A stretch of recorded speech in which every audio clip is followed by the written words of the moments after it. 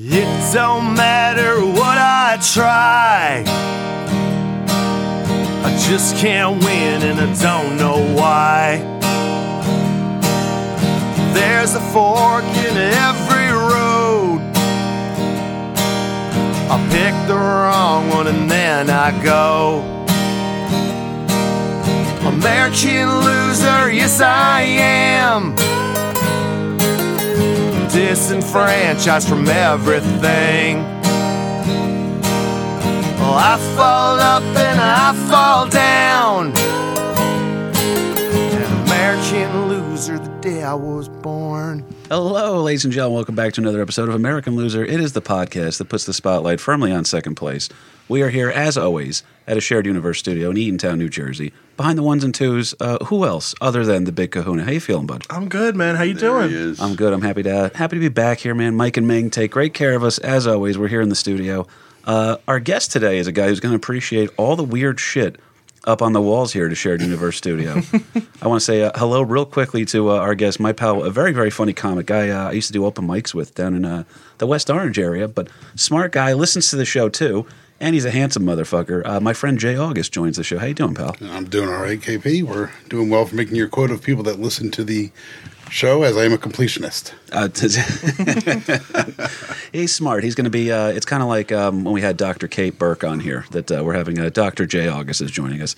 He is not a doctorate of anything in particular, but you'll see he's a smart motherfucker as we go. Also, South Beach Larry. Hey. How you doing, you Delph of a dad? Yeah, we're doing fine. We're doing fine. I'm concerned, too. Somebody met you the other day, and they hadn't met you beforehand.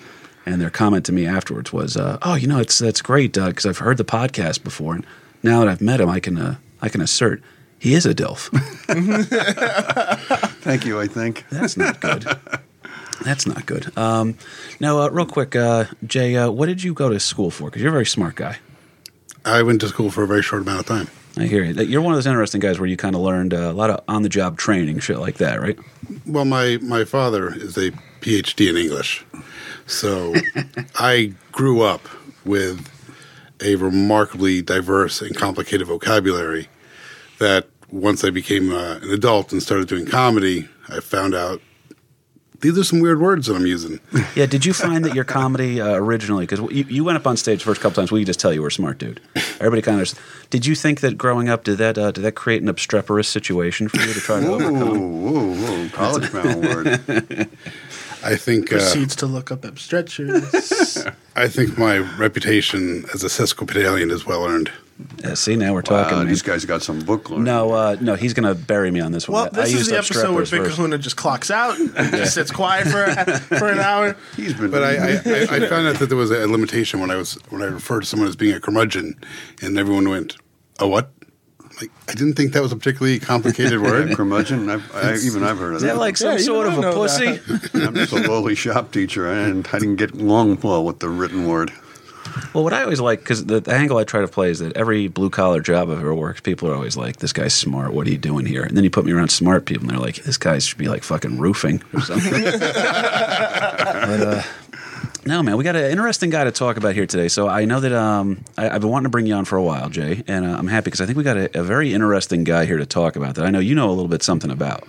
So first and foremost, if you guys don't understand the show here so far, shame on you, first of all right? Then second of all, what we do on the show here is we talk about different losers from American history.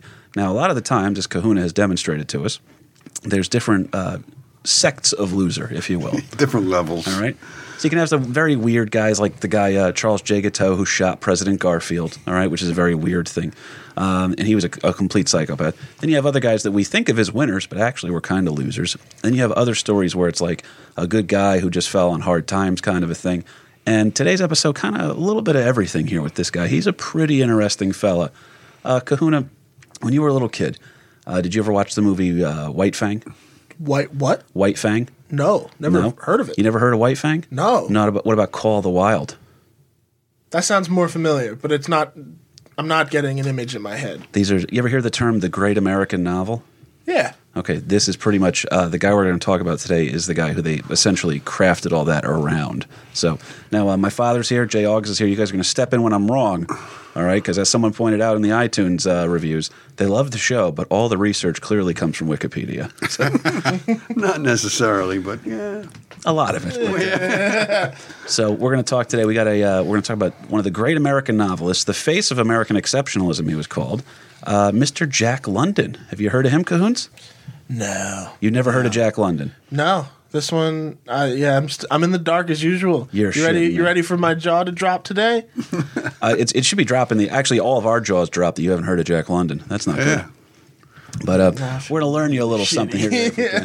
Now he takes a handsome photograph for his time. Don't get me wrong here. Now, Kahuna, you'll notice that in his photo, which we will put up on the Instagram for when we release the episode, this guy existed in the that end of the century, if you will, so the 1800s going into the 1900s, did not live long, all right? If you know anything about writers, you know that they're very happy, well-adjusted people who take good care of Wait, themselves. which writers are you talking about? That's Now, not for nothing here, I was a writing major for my brief stay at Brookdale Community College. But the guy we're going to be talking about today, like we said, is Jack London, who takes a good photo, but if he was to smile in that photo you were just looking at, Kahuna, you would see a lot of his teeth are missing. All right, another thing pretty common for the time here. We're going to get into why some of his teeth were missing. Fascinating dude here. Ladies and gentlemen, without further ado, this is Jack London, American Loser. Jack London died, all right, we're going to start at the end here. We're going to do a Tarantino kind of a thing. November 22nd, 1916. He died on a sleeping porch in his cottage on his ranch near Glen Ellen, California. London died from a combination of late-stage alcoholism, including kidney failure, uremia, which, Jay, do you know what that is? Or It's kidney failure. Yeah, so Yeah. not good. Not good. It sounds... Yeah, urine is now in your bloodstream. Not a good thing. Oh, so when you're full of piss and vinegar, that's what they mean. Okay. Yeah, when you have uremia and kidney failure, it's pretty tough. All right, and this is, keep in mind, 1916, so it's not exactly, we're not in the Sloan Kettering time frame here. But he also had dysentery, which is just a fun thing to have. It's as fun to have as it is to say. And he also has a controversial morphine overdose that's attributed to his death here. Now, London spent the later half of his short life as an American living legend, okay? He had a life filled with adventure and travel. He was accompanied by some of the finest writing in American history, too. This guy was prolific. When you look at his credits, like Kuhn is scrolling through his credits right now on Wikipedia, this dude did some shit, all right? You're having to go full screen on him just to cover all this stuff, too. It's pages and pages long here, not just written novels, but plays and Plays, he's pretty poetry, prolific. books. And one of the most significant short story writers Yeah, as well. And they said that's his best genre, too, the short story, which I appreciate because we read him in one of my short story classes at Brookdale. And the way that the professor did everything, he would give us the zeitgeist in the background of the author. And he would give us the zeitgeist of the times he was writing in and then why that was important to what they were talking about. So pretty fascinating dude here in his own right. But the guy was an American living legend. He died one of the most famous people in the world. So he was born now January 12th, to go to the other end of the story here, 1876. London was a descendant of the early Puritans on his mother's side. His mother, her name was Flora Wellman. Now this is where it's get interesting, all right? Kahuna, you have a creative past. We won't say the good DNA that comes from you, but you come from artists. You know what I mean? That's fair to say? Yeah. Right? We won't reveal who it is on the show here. But you had was that impacting you the way that you grew up a little bit, where you had creative people in the family growing Oh, yeah, up? absolutely. So, because you're a pretty creative kid, man. Well, thank you. I do think so. There's always a good idea coming out of your head here. You know, it's usually about 10 minutes after I said it, but it's Typically. no. So, was that interesting for you because you grew up in a family full of creative people? Absolutely. I think that because of that, it changed the way I looked at things even when I was younger. Like I got introduced to different sorts of music early on, different types of movies early on. Like, I think it was in the long run it was a huge benefit to growing up around that. It was awesome. I would call you a Absolutely. Generation X's millennial, if that makes any sense. There's people that you have an appreciation for things that Gen X people would have. So Okay. You're not an average millennial here. You're not just on Snapchat every episode while we're doing this. You got some interesting shit to say. But and an appreciation of things that gone on before. also true. Because I love this stuff. That's why I love this podcast so much. I've always loved history. and even the losers. So it doesn't get now. You're going to see. We have to go a little bit crazy here to find the losing in Jack London, but I think you'll appreciate this. You want to talk about a weird upbringing? Flora, Jack London's mother, she spent some time in Ohio before the wealthy family, who, like we said, were the descendants of the Puritans. All right, so that's old money. Yeah, she's coming from old. This is truly old-timey money. This is truly going about a Pulp Fiction way. That was probably spot on. We talked about his death. Now we're talking about his mom. We're going back and forth. Yeah, well wait. Our gold watch moment's pretty great. So now Flora was interesting. The family moved out west to the Pacific, and Flora there worked as a music teacher and a spiritualist. Jay, do you know what a spiritualist is? I believe that's when someone believes that they talk to the dead or the spirit world. So that's going to have a little impact on you when your mother said, like, 'cause my memories are of my mom being on the phone with my aunts and my grandmother, or her dead? talking on the phone with a friend. And then imagine imagine now she's having a conversation with dead people and there's no phone in her hand. And you're just like, "Mom, are you busy?" "I'm busy."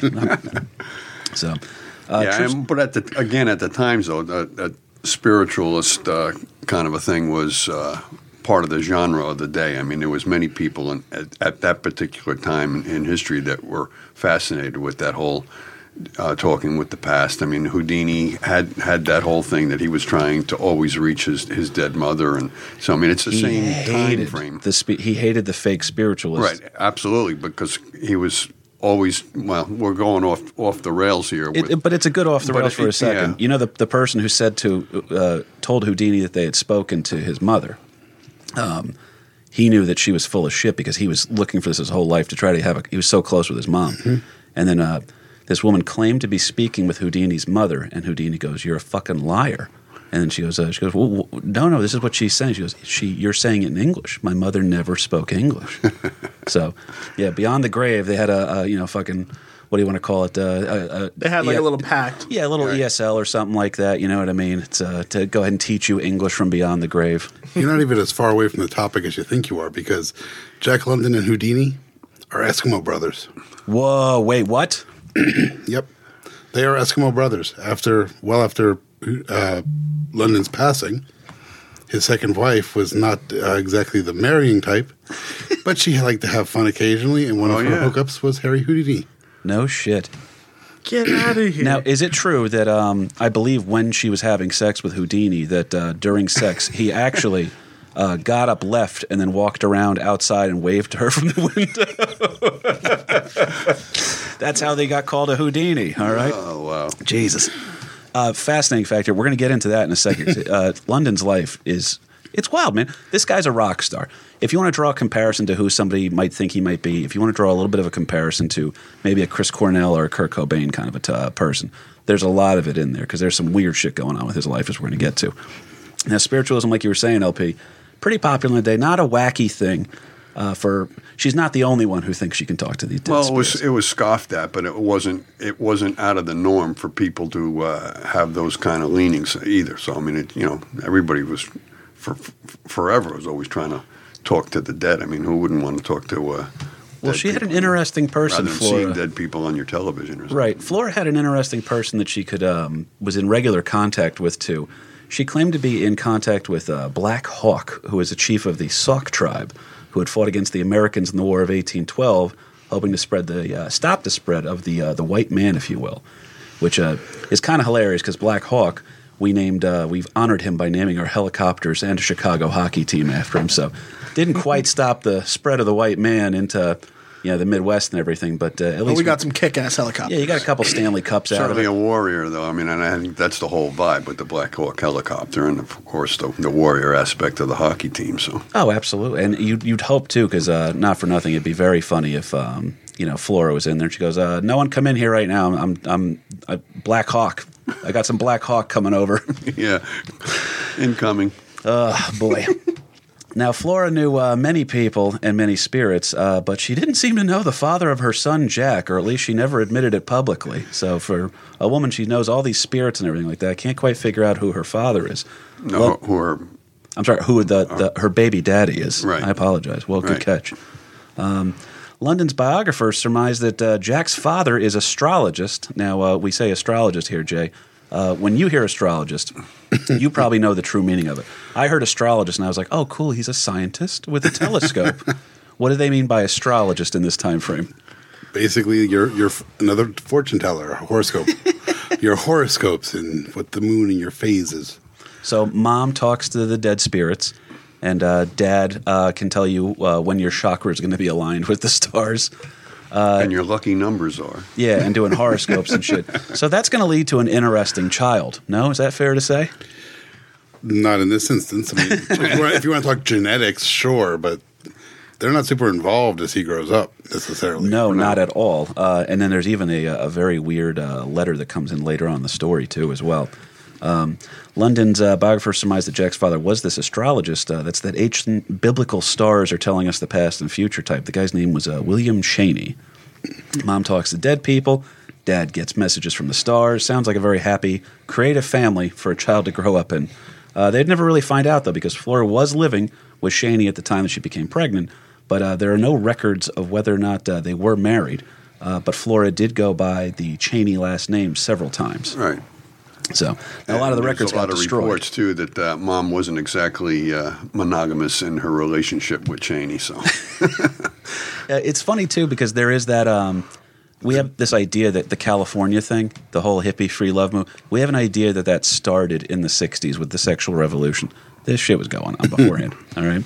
People a little loose out west, man. It just is what it is. There was just no Woodstock yet. Yeah, you're right. Well, Kinison had a great bit, too, because Kinison was, Sam Kinison, one of the greatest stand-up comics of all time, who started off in Texas. He talked about when he got out to California, and he goes, yeah, and I was dating a girl out there who goes, I love you enough that if you really want it, I'll bring another woman into our bed. And he goes, you got to move to California because that's the only place they make those kind of women. And that was back in the 80s. But a lot of the records were destroyed in the 1906 earthquake, so you really can't figure out. There's not too much to trace on the actual story here. However, there are some articles in the newspaper written about a pretty noteworthy event. Cheney demanded Flora get an abortion. All right, he wants her to abort what will become Jack London, one of the greatest authors of all time. Demands Flora get an abortion, and in her refusal, she actually protests by shooting herself, Kahuna. Yeah. Not shot dead, though, just... Well, I would, yeah. Just kind of making a, hey, look at me kind of a statement. Your puzzled look is correct, friend. Like in the foot? Like in the, or is it not specified? I'm so confused. Why did she shoot herself? Well, it's not a great way to demonstrate you're unhappy with the situation. But what were you going to say, John? Well, she had 2 suicide attempts in this. Yes. One was an overdose of laudanum, which didn't take. So then she tried to shoot herself in the head, and I believe the gun misfired. So, you just she might be the early one for losing it dying. Well, I just picture young Jack London asking, Mom, where do babies come from? Well, sometimes when a mommy and a daddy disagree on whether or not they should become mommies and daddies, mommy will take a lethal dose of laudanum to the head, but sometimes you just stick around because you're a stubborn little bastard, aren't you, Jack? No, interesting here. So she does shoot herself, and though she's not seriously hurt, she is considered temporarily insane. After giving birth to young baby John, who would later become known as Jack, the baby is given to Miss Virginia Prentice. LP, Yeah. What's interesting about Virginia Prentice? There's a lot of things that are interesting about Jenny Prentice or Virginia Prentice. She was a former slave who actually became John or Jack's wet nurse, that she had just recently delivered a stillborn. And then Jack was John was put into her care for the upbringing. But she was an interesting person to begin with.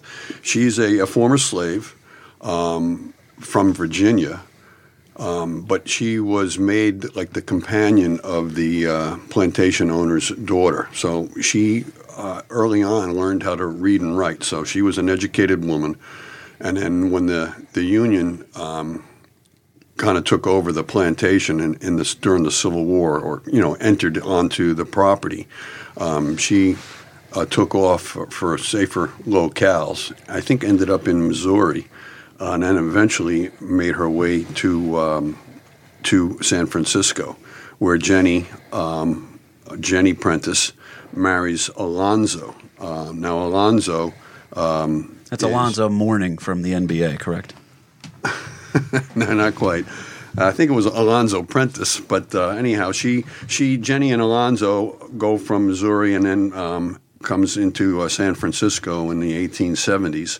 Alonzo was a carpenter, and as Jack was put into her care, she really became his mammy, his second mother.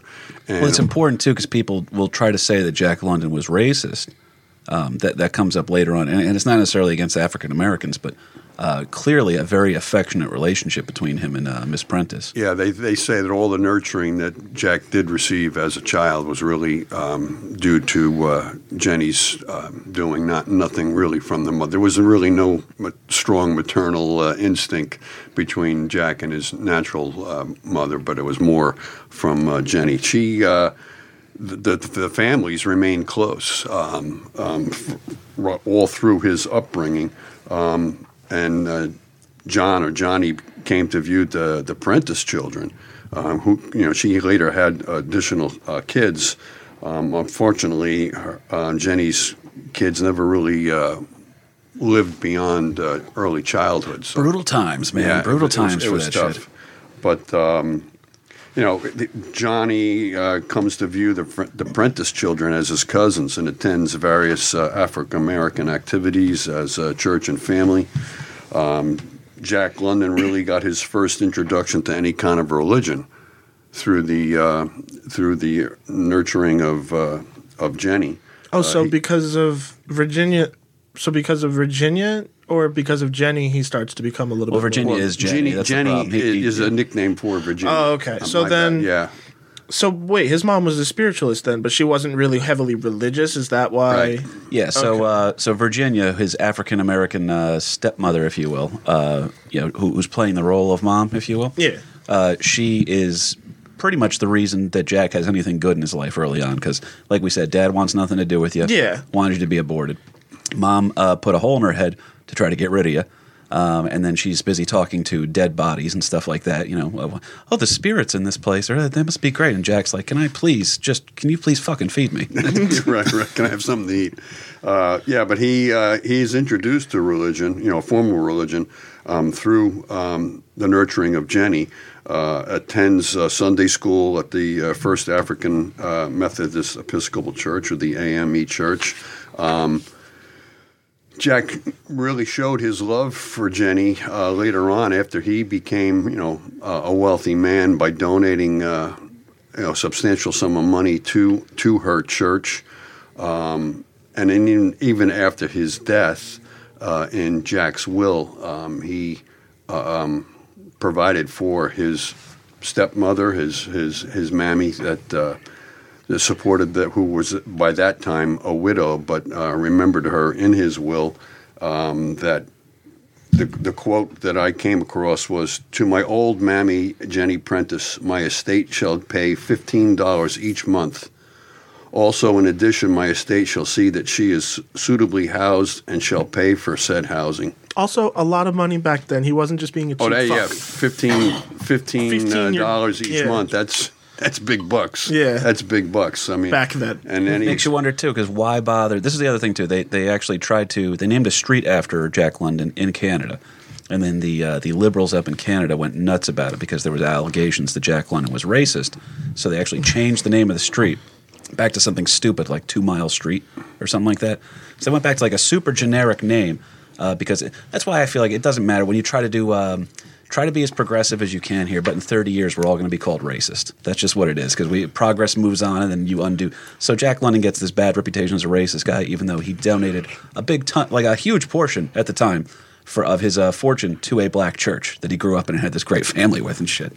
So just wild stuff. Because he did have some racist things going on, just had nothing to do with black people. Right. When supposedly he had coined the phrase "the Great White Hope."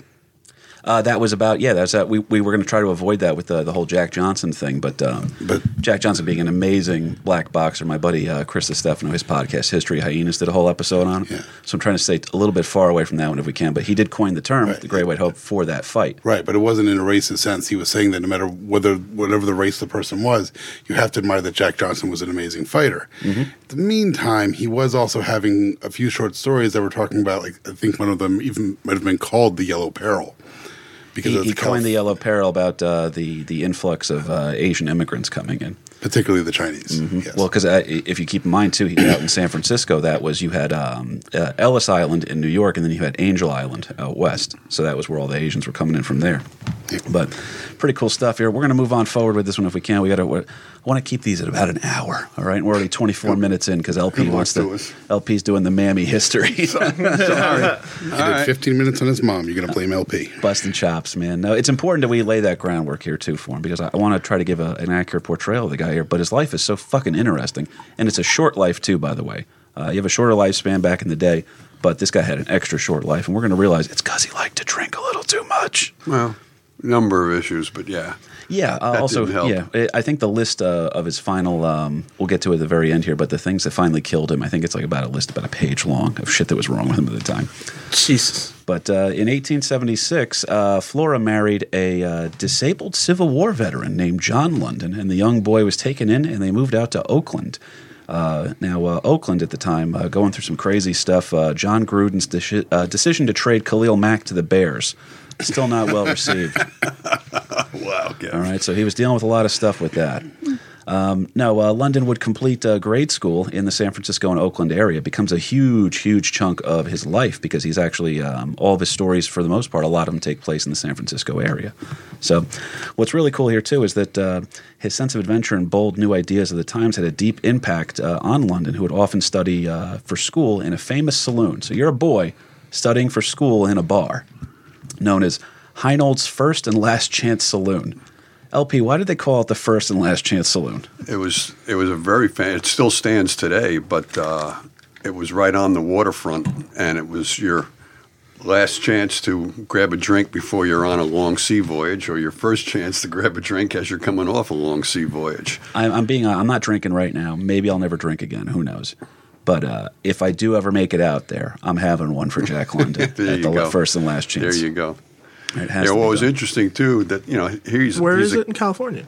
It's in Oakland. I might be going right out there in the next 3 weeks. I'll take a picture and I'll send it to you. Put that on the list, guy. Put that on the list. What was interesting too, he's a schoolboy and he's in this, the saloon of nothing but, waterfront toughs, if you will. So he's overhearing a lot of the stories that the various seafaring men are talking about. He is learning to become learning the sailing craft or how to navigate. But there was also references to the fact that there was this really large addiction.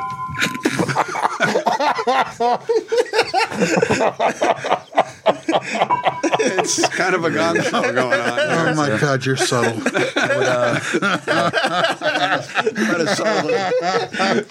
You tried to discreetly take the cup holder out. You need to recap that now. It was as subtle as a hand grenade. Yeah, just let you guys in my boredom of my father's speech. Wow.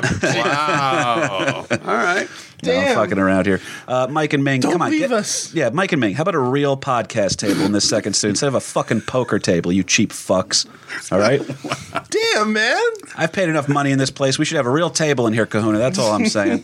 Okay. But no, I'm messing around on that one. I just tried taking. I clanged my glass bottle against one of the metal pieces in the table here, and it made a loud noise and it pissed me off. So I threw it on the ground where it made a louder noise. So we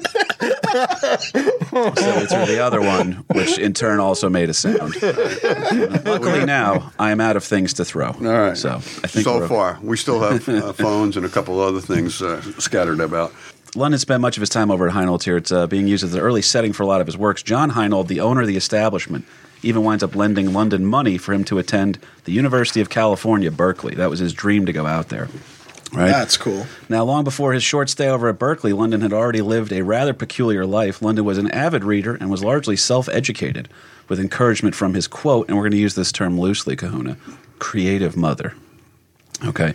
She's busy talking to the dead spirits up in the attic somewhere. Yeah. Then she comes down and she She's goes, "Oh, batshit John, you crazy. should write. You have such a vivid imagination, John."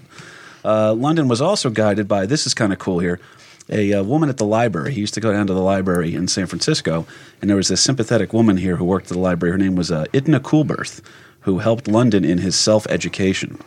She would encourage him to read all that other stuff. Now, she herself goes on to become one of the most important poets in the San Francisco Bay Area writer scene, which is a happening fucking scene. This is all, you want to talk about the 60s and the Woodstock, all that other shit? The original, like the whole San Francisco Hateberry Ash shit, or whatever it was called. So it just Hey, kind Asbury. of, so just history repeated itself in an odd way, kind of. Then, Yeah, well, it was a happening place. You have to have the seeds in order to grow into any sort of thing kind of cool out there. So this stuff's going on way before the whole hippie revolution, if you will. But anyway, Idna Coolberth goes on to become one of the best writers, the best well-known writers, too, in the San Francisco Bay Area. And this is a girl who just happens to be working in the library and encouraging a guy who's going to go on to become the most famous author in America. Yeah, she becomes the poet laureate for the state of California. She's See, I never know how to say laureate. I never know how to pronounce that word, so I just not avoid it at laureate. all costs. It's laureate. Ask Jay, he'll tell you. He would know it. What's the correct pronunciation of that, Jay? No, LP had it perfectly. It's poet laureate. Nice. Now we're talking. I only know that I'm not term even because of gonna say it. Bukowski. That's in 1889, London began working 10 to 12-hour days at age 13. Okay, Kahuna, you're 21, right? Yeah. And you still watch cartoons. yes. I am 31 and still try to tell jokes for a living. So both of us are complete failures on the Jack London scale. He was working 10 to 12-hour days in a cannery at age 13. Now, seeking a way out, London borrowed money from, guess who, LP? I know who. Who? His mammy, Virginia Prentice. Yeah, Virginia Prentice. She gave him money to buy his first boat. And the boat's, by the way, one of the great names here. Jay, if you were to have a boat, what would you name it? If forced, I would call it the Razzle Dazzle. On point, my friend. He buys a sloop sailboat known as the Razzle Dazzle, Kahuna, and he becomes Jack London, who will become one of the great authors in American history. Starts his life out as auspiciously as possible as an oyster pirate. He's pirating Wait, oysters. what? Kahuna thinks we're fucking around here. Yeah. Honest Injun. Because like I'm like trying to follow along because I truly did feel bad that I didn't know who this guy is. Although further inspection, I did know what Call of the Wild was, but I was reading. Then you were just like oyster pirate. I was like, where the fuck does it say that? This is illegal oyster pirating off the coast of California. Illegal oyster pirate. Okay, so Illegal oystering. he's an actual oyster pirate. It is, they don't use the Son term. of a It's not bitch. like because we talked about this before. You hear pirate, you assume movie recorded with a cell phone camera. But no, it's interesting here because he winds up working as an oyster pirate. These are the men that would they would illegally harvest oysters Or steal somebody else's. Right, and become a large part of some of London's early literary works. But within a few months, the Razzle Dazzle was damaged beyond repair, and London, who enjoyed his life on the water, decided to join up with the California Fish Patrol. Kind of a weird move. other end of the spectrum. To join the California Wildlife Commission after working as a any job experience? Well, I've worked in a similar field Yeah, I before. tried to hide from I mean- you guys, so I know all the tricks. I mean, it's the best job after being a person like that because then they're like, now we need you. How'd you get away from us to teach all the tricks? There's Well, a catch most me if of you them. can kind of a vibe here. Yeah. Now, London's time at sea would take him on a voyage to Japan. Upon returning to the United States, he found his home of California in rough shape due to the Panic of 1893. Kahuna, can you remember the first topic we talked about on this show for American Loser? No, Way man, back. President Grover Cleveland, all right, who was president in his second term. He's the first president to ever serve non-consecutive terms. And in the Panic of 1893, which was largely blamed on Grover Cleveland and his, quote, bourbon Democrats. Yeah, and unfortunately, all of that took place because of legislation that was passed before Grover Cleveland came into office. But he still took the blame for it. But Right. So now he also had that break in service too, where it was Benjamin Harrison that was really fucking everything up, but he was already out of office by the time the hit happened. So the unrest during this time leads to London's, quote, radicalization for workers' movement and his left-leaning politics. He joined a movement known as Coxey's Army, led by Ohio businessman Jacob Coxey, and began his life as a, quote, tramp. So this is where Jack London's bouncing around all over the place, pretty much doing the vagabond bohemian thing. But LP, what is actually, Jay, do you know what Coxey's Army was? You got me on this one. No, it's not. It's a weird thing here, but LP knows a little bit more than I do. Coxey's Army was just this whole. It was really the first march on Washington to demand workers' rights and jobs. That people were a huge unemployment throughout the nation, and people were just demanding jobs. And this guy Coxey starts this whole movement that they were going to march on Washington, and there was a lot of other similar movements as well. That I don't believe Jack London actually marched with Coxey's Army, but there was another guy, Keeley, that became known as Keeley's Army, that was started in a different section of the country, but they were just going across the country and trying to get to Washington any way they could by hijacking trains, and then they would be fed by the locals as they moved across the country, that by the generosity of farmers and the locals that would come out and feed these guys. And we're talking a substantial number of people. So, then a lot of it, the whole socialist upbringings, if you will, or starts were kind of developed through this whole thing that you're out of work, and who are you going to blame? Well, the banks and big business and the railroads that right. I get not trusting the government too, because you're all the way out in California at the time, so your representation is actually further away in a lot of estimations than when England was going over the colonies. So you're like, oh, cool, that's great. We got our own thing now, but you're all the way over there. There's that saying in Japan that what was it? I forget, life is good when the emperor is far away, kind of a thing. There's no way that there's no tyranny rather when the emperor can't really see what's going on. But at the same time, there's also not a whole lot of laws. So California is essentially about as Wild West as it gets at this time. They got a little bit of thing. There's certain cultures built up and shit like that. But but Jack London also had some a lot of today we would call it blue collar work. He worked in this cannery for 12 to 18 hours a day as a 13-year-old, being paid like nothing. Slave labor type of a thing. He works as the oyster pirate. He's working for the California Fish Patrol. He's on this sailing schooner going off the coast of Japan. He works in a jute mill, which is another, very mundane, breaking you all kinds of hours a day. He works in a streetcar power plant in San Francisco.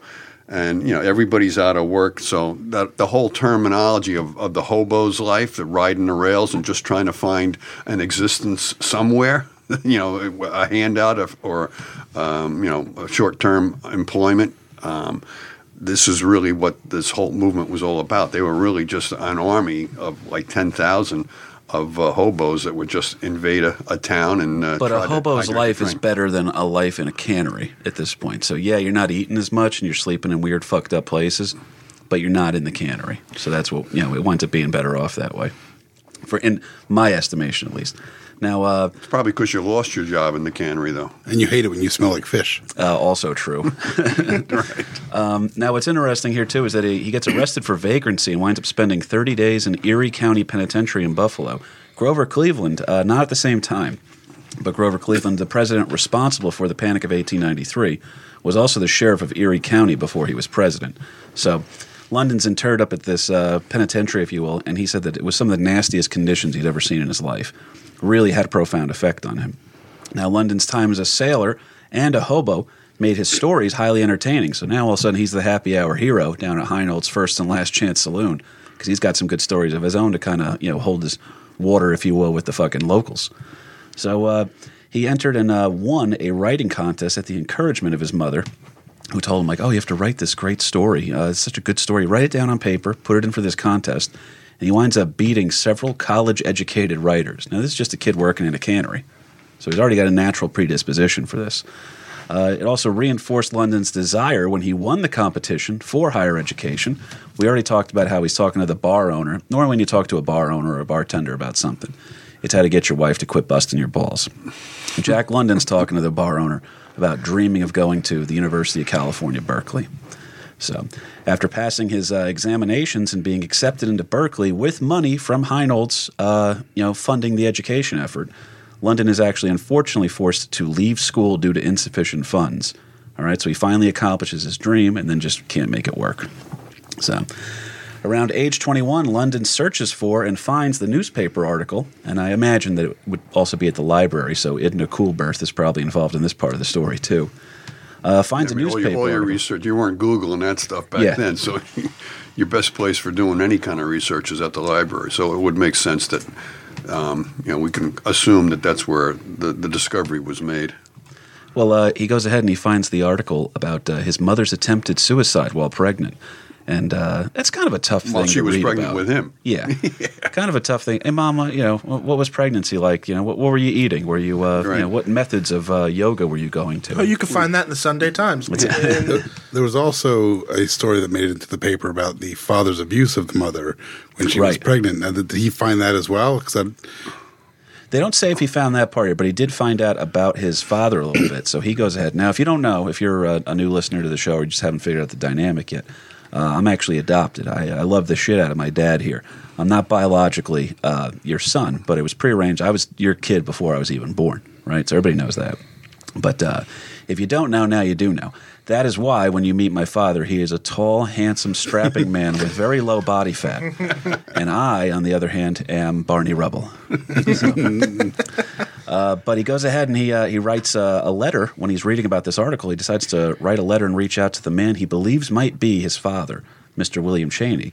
Cheney now not only denies being his father, he says, there's no way I'm your father because, first of all, I'm impotent and your mother's a whore. So, not exactly how you wanted to find this one out here. Yeah. So he's saying, he goes, my shit don't work, so I can't be your dad. So not only is this letter to your dad, wrong from the onset, also your mother was she had loose morals, if you will. And then on top of that, it's also kind of reflective as to why he asked her to abort back when it's not his kid. She's living with him. It's not his kid, and everybody's going to assume that he's the daddy, and he's not. He knows for sure he's not the daddy. So I mean, that was kind of a devastating thing to Jack. Now, on top of that, so you're striking out hard here. All right, so you're finding out your mom is not the essence of purity that she might be considered. Right. You're finding out the guy you think is your biological father says he physically can't be. All right. You're also reading the article about how as Jay was saying, there was abuse going on in the household. Your mother tried to kill herself rather than give birth to you. And then on top of that, he also says the last line here that kind of broke Jack London's spirit. He goes, William Cheney tells me, he goes, actually, Jack, if you're really looking for a victim in all this, it's me, not you. I've got it way harder than you. I got all these allegations coming at me. People think I'm a bad dude. So really, I feel bad for you, but just be grateful you're not me, Jack. Yeah, right. So... oh boy, that one had a little bit of an effect on him. You ever, after a breakup, sometimes you need to change the scenery. So now something devastating happens here to our boy Jack London, finds out all this shit, decides his next adventure is going to be to move out to the Yukon, which is experiencing something known as the Yukon Gold Rush. Lawrence Patrick Burke, while I piss this nitro coffee out of my bladder, please tell us what the Yukon Gold Rush is. Well, the Yukon Gold Rush was... really kind of timely because, again, we had the whole economy of the United States in a turmoil. Everybody's out of work, and then all of a sudden we're discovering gold in the Klondike. Now, the Klondike is not Alaska. The Klondike is the western end of Canada. But for most people to get to that, you got to go through Alaska, which is the United States. So there was a couple of different routes to get there, but... the most common was to leave either Seattle or San Francisco. It really started to put Seattle on the map because the newspapers got wind of this for this gold strike in the wilds. Did it last long? No, it was only a couple of years long, and then things just kind of petered out, and then gold was discovered in Alaska, and the whole shift kind of went away from the Yukon over to Alaska. But different towns immediately sprung up overnight, towns that were maybe 50 or 100 people. Now all of a sudden you got 20,000 people invading this thing. And do you think that there was people, the reason that there was almost like a quote-unquote invasion was because there are people still holding out from the California gold rush that were just like, oh, maybe there's a chance up here, and then it's like, well, oh, no, I mean, kinda. fortunes certainly were made during the California gold rush, but Yeah. where 50 years It's gone by, later, I know, yeah, but right. I'm still like, I'm talking about those people who are like, maybe there's hope yet. Like, I don't know. I was just curious. Yeah, well, if you're out of work or the whole economy is in the shitter and now there's an opportunity for making a fortune, there's a lot of people that are going to risk that. And it was a very difficult decision, if you will, to get there. Like going to outer space. And who can get there first? Yeah. That's what I would argue it would be. You know, when I was reading this, doing the research on this too, I was thinking about when the whole Alaska pipeline was put in. A lot of guys were out of work. A lot of people were saying, "Well, go up to Alaska and work on the pipeline for construction up there." You know, they're paying you exorbitant sums of money. You're going to have to make some major sacrifices, and these people made some major sacrifices. And the amount of people that actually did strike it rich, very, very, very small percentage. A lot of people died. So it's just like comedy, is what you're saying. It's just like comedy. Very, very few of us make mean- any money off of this. Some of the trails Also, in just there, Hollywood in general. some of them were called the one pass or route was called Dead Horse because it was literally littered with dead horses and pack mules and everything else because the Canadian government put restrictions on who was allowed into the thing, and you had to have like 1,000 or 1,200 pounds worth of equipment. That the winters are totally inhospitable. That they were requiring that you come in there with 1,200 pounds worth of gear, and now you had to go up these mountain passes and stuff, and people would have to pack that in and out. You can't. One guy cannot carry 1,200 pounds worth of shit. So that means you now have to break it down into like 65 or 80 pound parcels, and you're go up and back, up and back, up and back.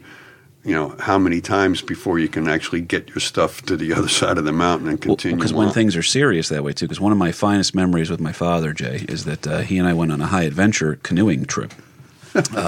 In the what was it? The Upper Saranaks, right? Yeah. So in the Adirondacks. it was a 50-mile canoe trek, and what you had to do that was pretty cool was that the guide, the first day that you were in base camp, would go through your backpack. And I always thought this was kind of similar because in some of the movies I've seen about the Yukon Gold Rush and the books and everything, they always talk about the town getting provisions before you go in. So before this trip, it was called what was the name of the camp? Floodwood. Floodwood. Floodwood Scout Reservation.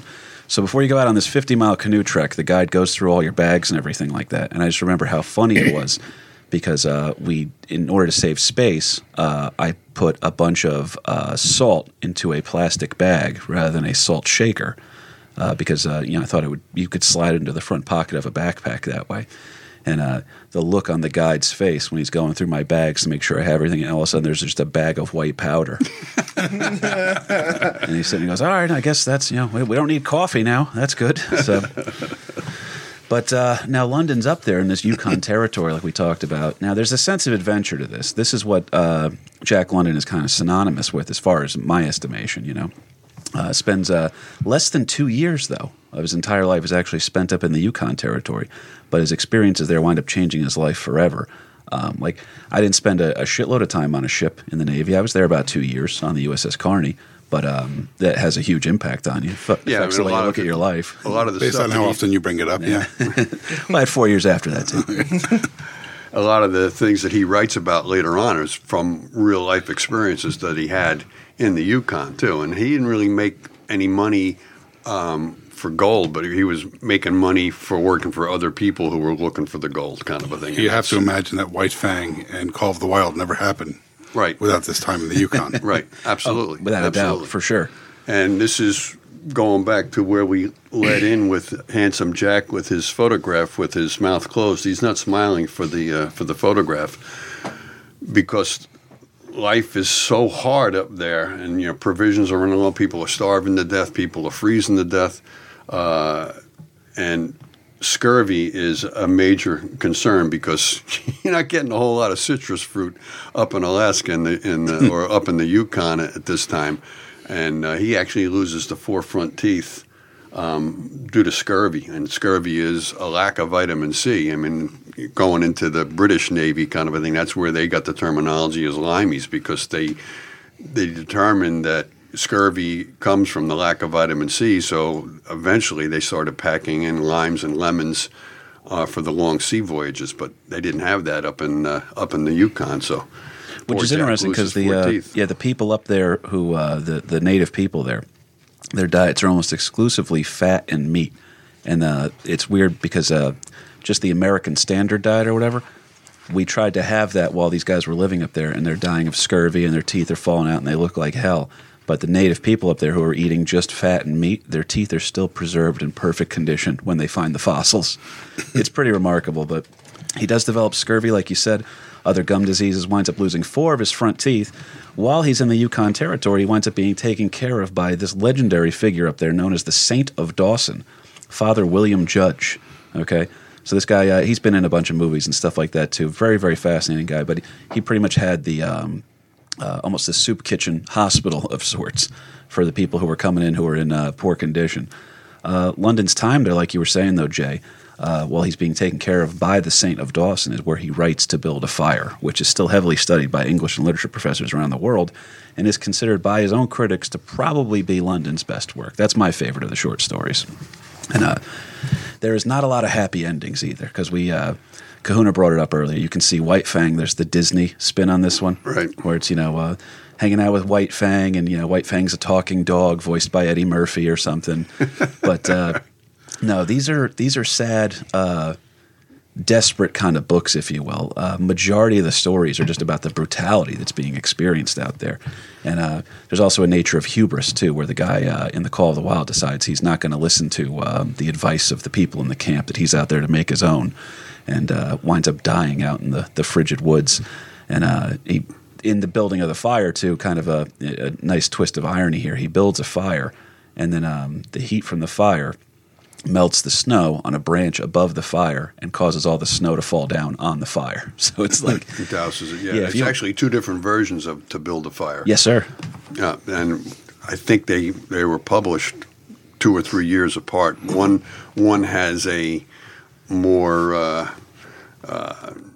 black ending, we'll call it, some heavy shit. Yeah, there you go. But yeah, very, very interesting guy. And again, a lot of these experiences and stories that he's heard of or talked about more later in his writings. That he's writing about what he lived. It's pretty cool.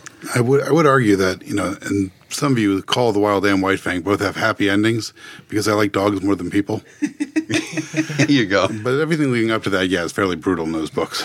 Yeah. They are mean, man, but life was meaner back then, too. So I actually just discovered something. As it turns out, I've seen an adaptation of Call of the Wild, actually, by the fucking Peanuts. One of the weirdest tapes I had of Charlie Brown that I liked. Yeah, What a Nightmare, Charlie Brown. That was it. And as a kid, it baffled me because I was like, what the fuck? But it was still really cool. And now I look at this and I'm like, oh my God. Well, if I remember they're literally this, like, it's a straight up near adaptation of it. I believe Snoopy Lucy dies in the snow. Oh, yeah, absolutely. Linus is forced to eat her in order to survive No, the not winter. Snoopy. Snoopy's gnawing on a leg bump. Oh, man. Now he gets back, so now he's out of the Yukon Territory. London returns to California, intent to escape manual labor, does not want to go back to this. He's now seen the brutal conditions of the Yukon, but he also doesn't want to go back to the fucking cannery. So he has an interesting line here. He decides he's going to sell his brain in a sort of fuck you move to the rich people that he resented. London went through some difficulty getting published until he finally received $40 for one of his published short stories, which, by the way, if you adjust for inflation, Mr. J, $1,100. All right. That's not bad. That's still more money than I've ever made for a single gig in comedy. I'll give him that. But due to the boom in printed fiction and the popularity of short stories, which you talked about earlier, man, that's what London was best at. London's able to make, in 2018 dollars, you adjust for inflation here, between all the publications in the year 1900, he's able to make $75,000 off of his writings. Okay. Wait, for all together from everything? Because you saw his list of work, man. I mean, he's spitting out. He'll write a journal. He'll write an article for a newspaper. He'll do this. He'll do that. He's got short stories. He's got longer novels. He's got poems. A little bit of everything. Now, was this a time where like are his daughters still? Well, his descendants, are they still getting stuff, or is his stuff long in the public domain? He's largely in the public domain too, because I mean, he is an American legend, and then but there's still got to be some sort of a profit being made off of him, I would imagine. Now, 1903, London wrote what would become his most popular work, The Call of the Wild. He sold it to a famous paper, the Saturday Evening Post, for $750. All right. Not a bad chunk of change back then. No, it was not. Now, the book rights are also given to Macmillan Publishing, pretty famous publishing firm still around today, who ensured that the book is a guaranteed success. London sells his brains, and he's not really going to be going back to oyster pirating anytime better than soon. 10 cents an hour at the cannery. Yeah, I'm pretty sure he made it at this point. London had affection, but not love for his first wife. She largely feels the same way, kind of a marriage by friendship, if you will. The two of them have this long history together, and they're comfortable enough to be married, but without any sort of romance. Her name is Bessie, that he decides to get married to. And Bessie was a rather conservative woman, not quite ready for the wild lifestyle that accompanies being married to Jack London. And as we covered in the early part of this episode, when you're Eskimo cousins with Houdini, that's a small circle to be in. You know what I mean? But Bessie was kind of a purity-driven kind of a person here, and they did have two daughters, Joan and Becky. London kept the family in a very comfortable house in Piedmont, where he would continue to write and thrive as a writer. But Bessie and London began having marital issues due to Bessie's problem with the fact that London loved alcohol and prostitutes. All right? Not really stuff you can come back from in a marriage, all right, unless you're the lead singer of Kiss. But Bessie feared London might give her a venereal disease, because when he would come back from these trips, Kahuna, she would not want to be around him. They wouldn't even like share a marital bed or anything like that. So she didn't want to have sex with him when he came back from these voyages he was on, because she was positive that he was banging prostitutes overseas. Well, I think that also might be that they weren't having any kind of relations other than he and Sheehan involved for the birth of their two kids. And that was pretty much it. But, yeah, you guaranteed they did it twice, but not much after that. Right. So the marriage Children would more end, like fuck trophies. Well, their marriage ends, unfortunately, in 1904 with a formal divorce, and London moves out, but he still has nothing but fondness for her. All right, He's still admires taking this care woman, of the kids, too. Takes care of the kids, takes care of her. He's not a bad guy. It just wasn't a marriage where they were in love with each other. But there's a little contention there at times. A little bit more than a little. I think it's better than most, because there's a lot of people that just be like, all right, I'm moving out. Because you could, keep in mind, you could just move to a different state and never provide for those kids again. But much like in his father's letter, London decides a change of scenery is necessary for himself, and he goes ahead, he takes a position, this is my favorite part of his life, takes a position as a war correspondent for the San Francisco Examiner, a paper owned by media magnate William Randolph Hearst. Have you ever heard of him, Kahuna? Do you know any movies that are made loosely about his life that are considered the greatest, movie of all time? I'm just going to keep my mouth shut. I hear you. Wow. All right. Citizen Kane, you were right. You started saying and then you stopped. Citizen Kane is based off of the life of William Randolph Hearst. Little side note here that I think people will find interesting. In the movie Rosebud, that's the whole mystery behind the movie, so I won't ruin what Rosebud means in the movie. But Orson Welles is such he's such an annoying prick with how smart and genius he was. He writes this movie. He finds out that William Randolph Hearst refers to his girlfriend's pussy as Rosebud. That perhaps I'll see Rosebud later on today. So he goes ahead and he uses that as the nickname for it. So then Orson Welles finds this out and writes it into the movie loosely based about the guy's life, where they change just enough details that William Randolph Hearst doesn't get any credit for the movie. So, and then just to add another fuck past you. The censors. Yeah, and then another fuck you, Orson Welles plays him. So, Yeah, right. But during William Randolph Hearst too made it his life's mission to not only own a couple of newspapers, but he wanted to be, across the U.S. and across the globe. That he wanted to be the controlling interest in all media. his great quote. You remember his quote about, for I believe it was the Spanish-American War. You provide the pictures, I'll provide the war. Right. So provide the story, too. Mm-hmm. I just found the most roundabout Jersey connection. Oh, God bless you. So his boss was William Hearst. The movie was Citizen Kane. Citizen Kane, Orson Welles. Orson Welles, War of the Worlds, New Jersey. Oh, there you go. No shit. Not bad. You had to shoehorn that one. Yeah, that one was. Oh my God! I had like a map. That was a couple of steps. Yeah, that was a few steps. I'm forcing it on that one. I don't care. I'm cool with it, brother. I love finding the Jersey connections. Well, now London's time. He joins up. He takes this war correspondence thing. The big to-do in the world at this time is the Russo-Japanese War. Now, we don't have a Jersey tie-in here, but we do have a tie-in to another theme of the show in a second. London is traveling with the Japanese Imperial Army. And because he's our boy Jack London, who likes to drink and doesn't like to follow orders and kind of, does his own thing, he's arrested on 4 separate occasions for disobeying orders and getting too close to the fighting lines. His final arrest was for attacking one of his Japanese assistants. London was often called racist, like we talked about earlier, Jay, for writing about what he called the Yellow Peril, which was his name for the large Asian migrations to the United States. However, London's writings of the Japanese culture, it's very clear that he admired a lot of parts of their society. And Japanese people are actually very fond of Jack London's portrayal of them because Japan wasn't really they were a world power, but they weren't on the world stage as a power, if you will, at this time. So they're very interesting here, and they are fond of how London portrayed them. Now, that's despite the 4 arrests. The man who arranged the release of London when he was finally imprisoned that one last time, for assaulting his own assistants, is the guy who winds up having to organize his release. He's also the guy who wins the Nobel Peace Prize for ending the Russo-Japanese War by inviting the 2 leaders to come in and sign the Treaty of Portsmouth. Want to guess who that is, Kahuna? Who's the one guy we tell you not to fuck with on this podcast? No fucking way. No fucking way. Yes, Jack what? London's in prison, all right? Well, guess who's going to get him out? Teddy motherfucking Roosevelt, all right? Who's going to end the Russo-Japanese War? Teddy motherfucking Roosevelt. So London then returns to the United States, and we're getting towards the end of his it's a very short life for our friend Jack London.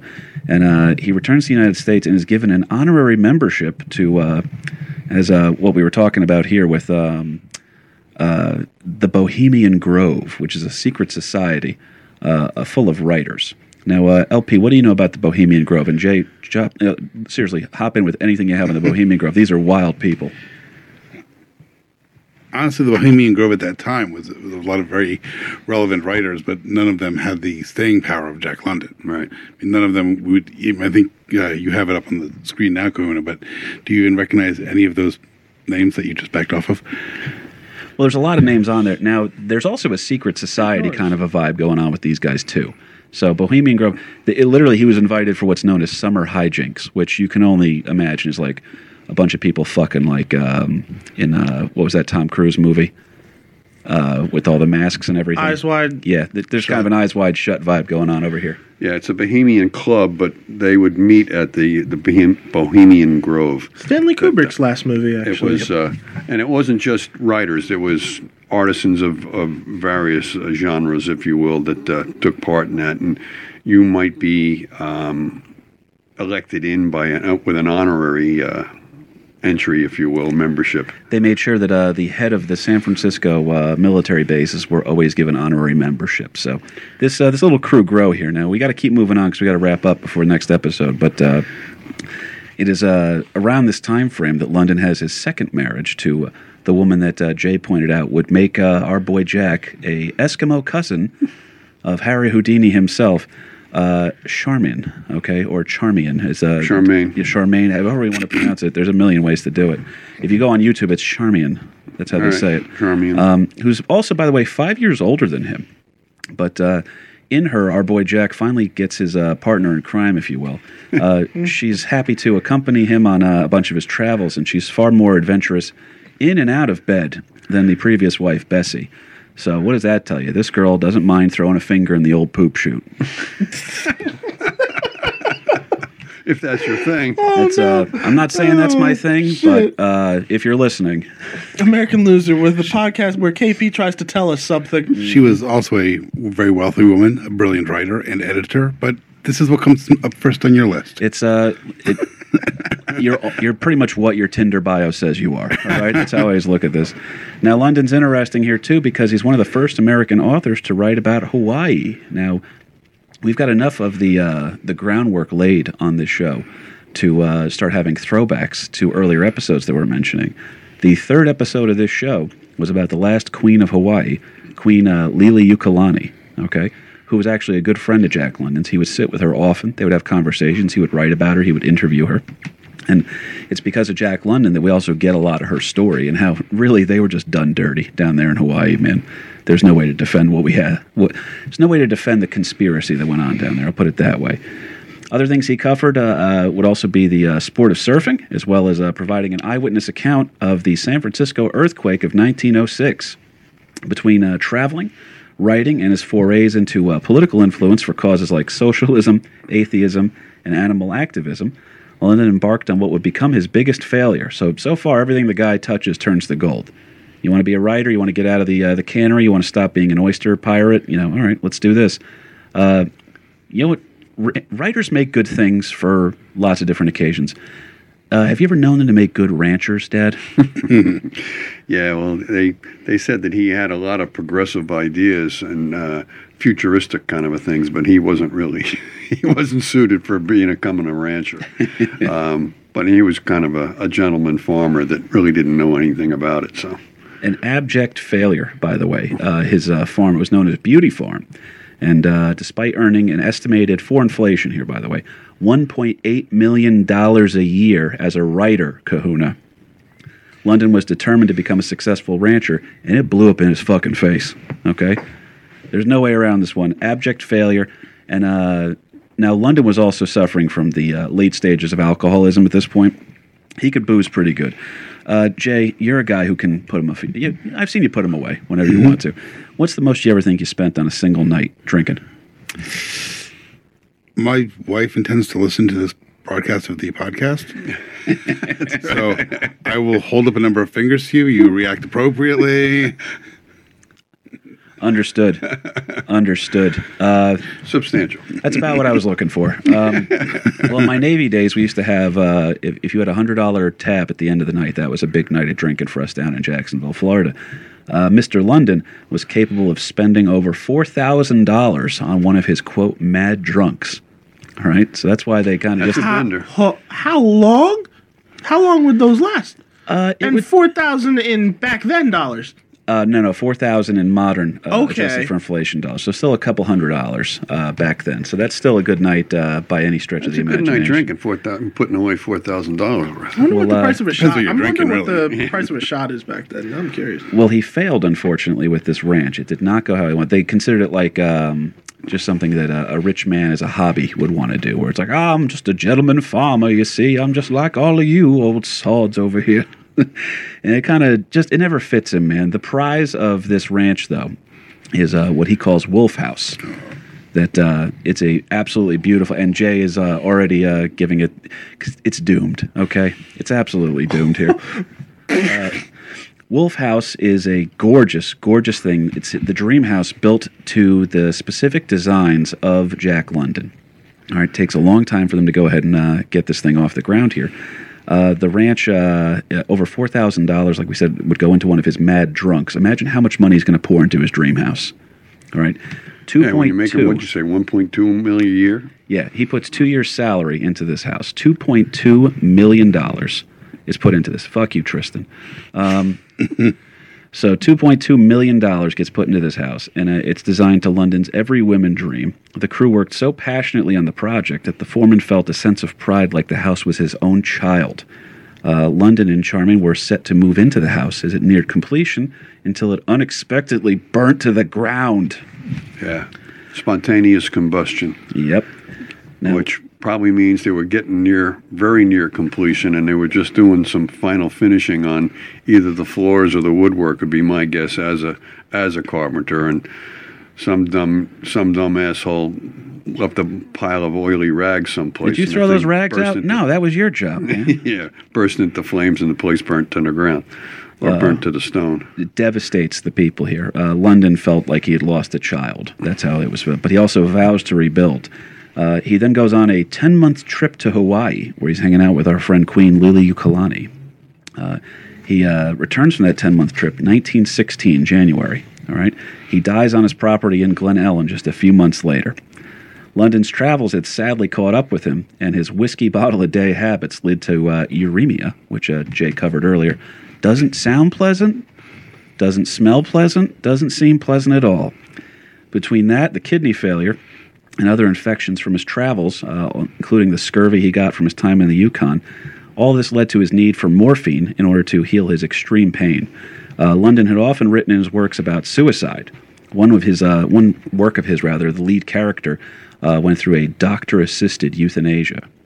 All right, so between that and then the advocacy and his own autobiography, if you will, about wanting to, the sense of suicide, of wanting to jump into the water and just have the water overcome you, kind of led to him also wanting to, there's speculation that he killed himself, is what we're trying to say.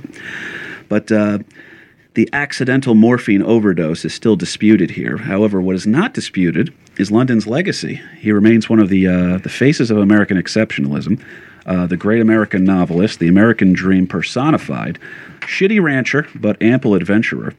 His property is preserved to this day in the Jack London National Historic Park, and his works are still studied and celebrated to this day. Mind if I say something? Hit me, buddy.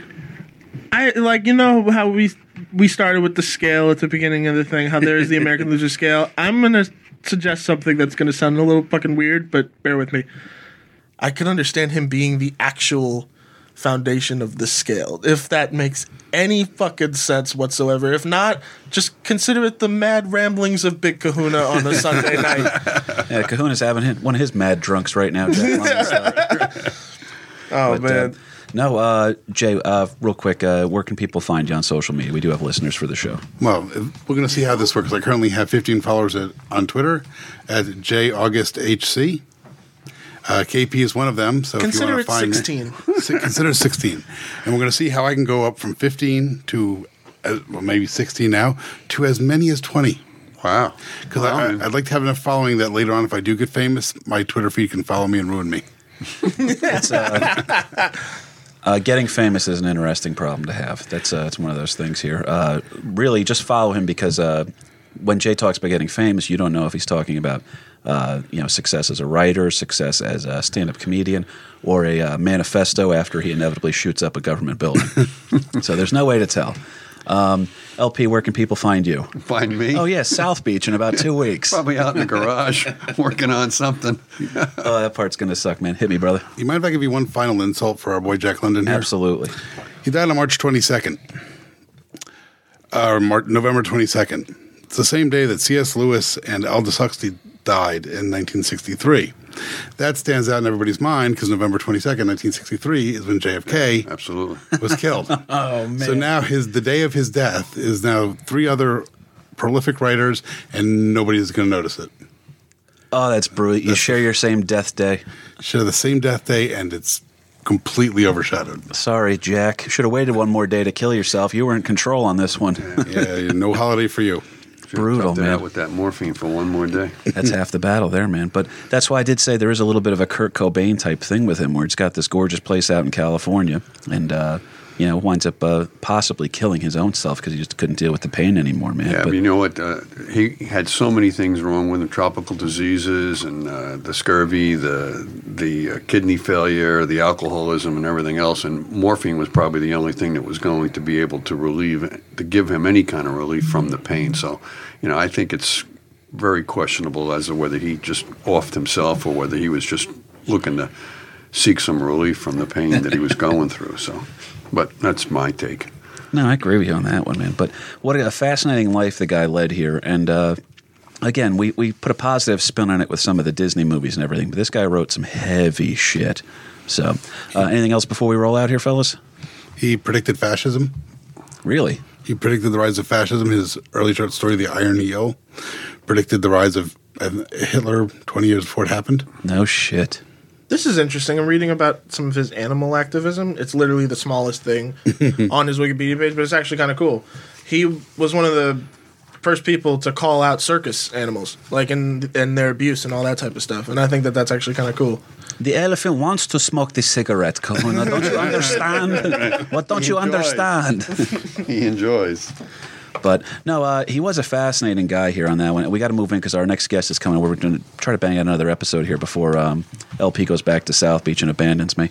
But guys, I want to say thank you again. If you like the show, please do us a favor. Leave us a review on iTunes. I'm not asking any money from you yet, okay? We're going to have to eventually because I lose money every time we're here. But that being said, Kahuna's going to have to edit out the part where I dropped a couple of F-bombs unnecessarily on the 28-minute mark.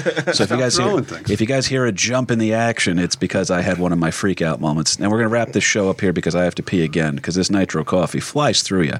But that being said, guys, my name was KP Burke. I want to say thank you to all my guests. I want to say thank you to my friend Jay August coming on, my old man for making me love history, Kahuna for the ones and twos, Mike and Ming for giving us a studio to do the show in here. And ladies and gentlemen, that was Jack London, American Loser. American loser the day I was born. An American loser the day I was born. An American loser the day I was born.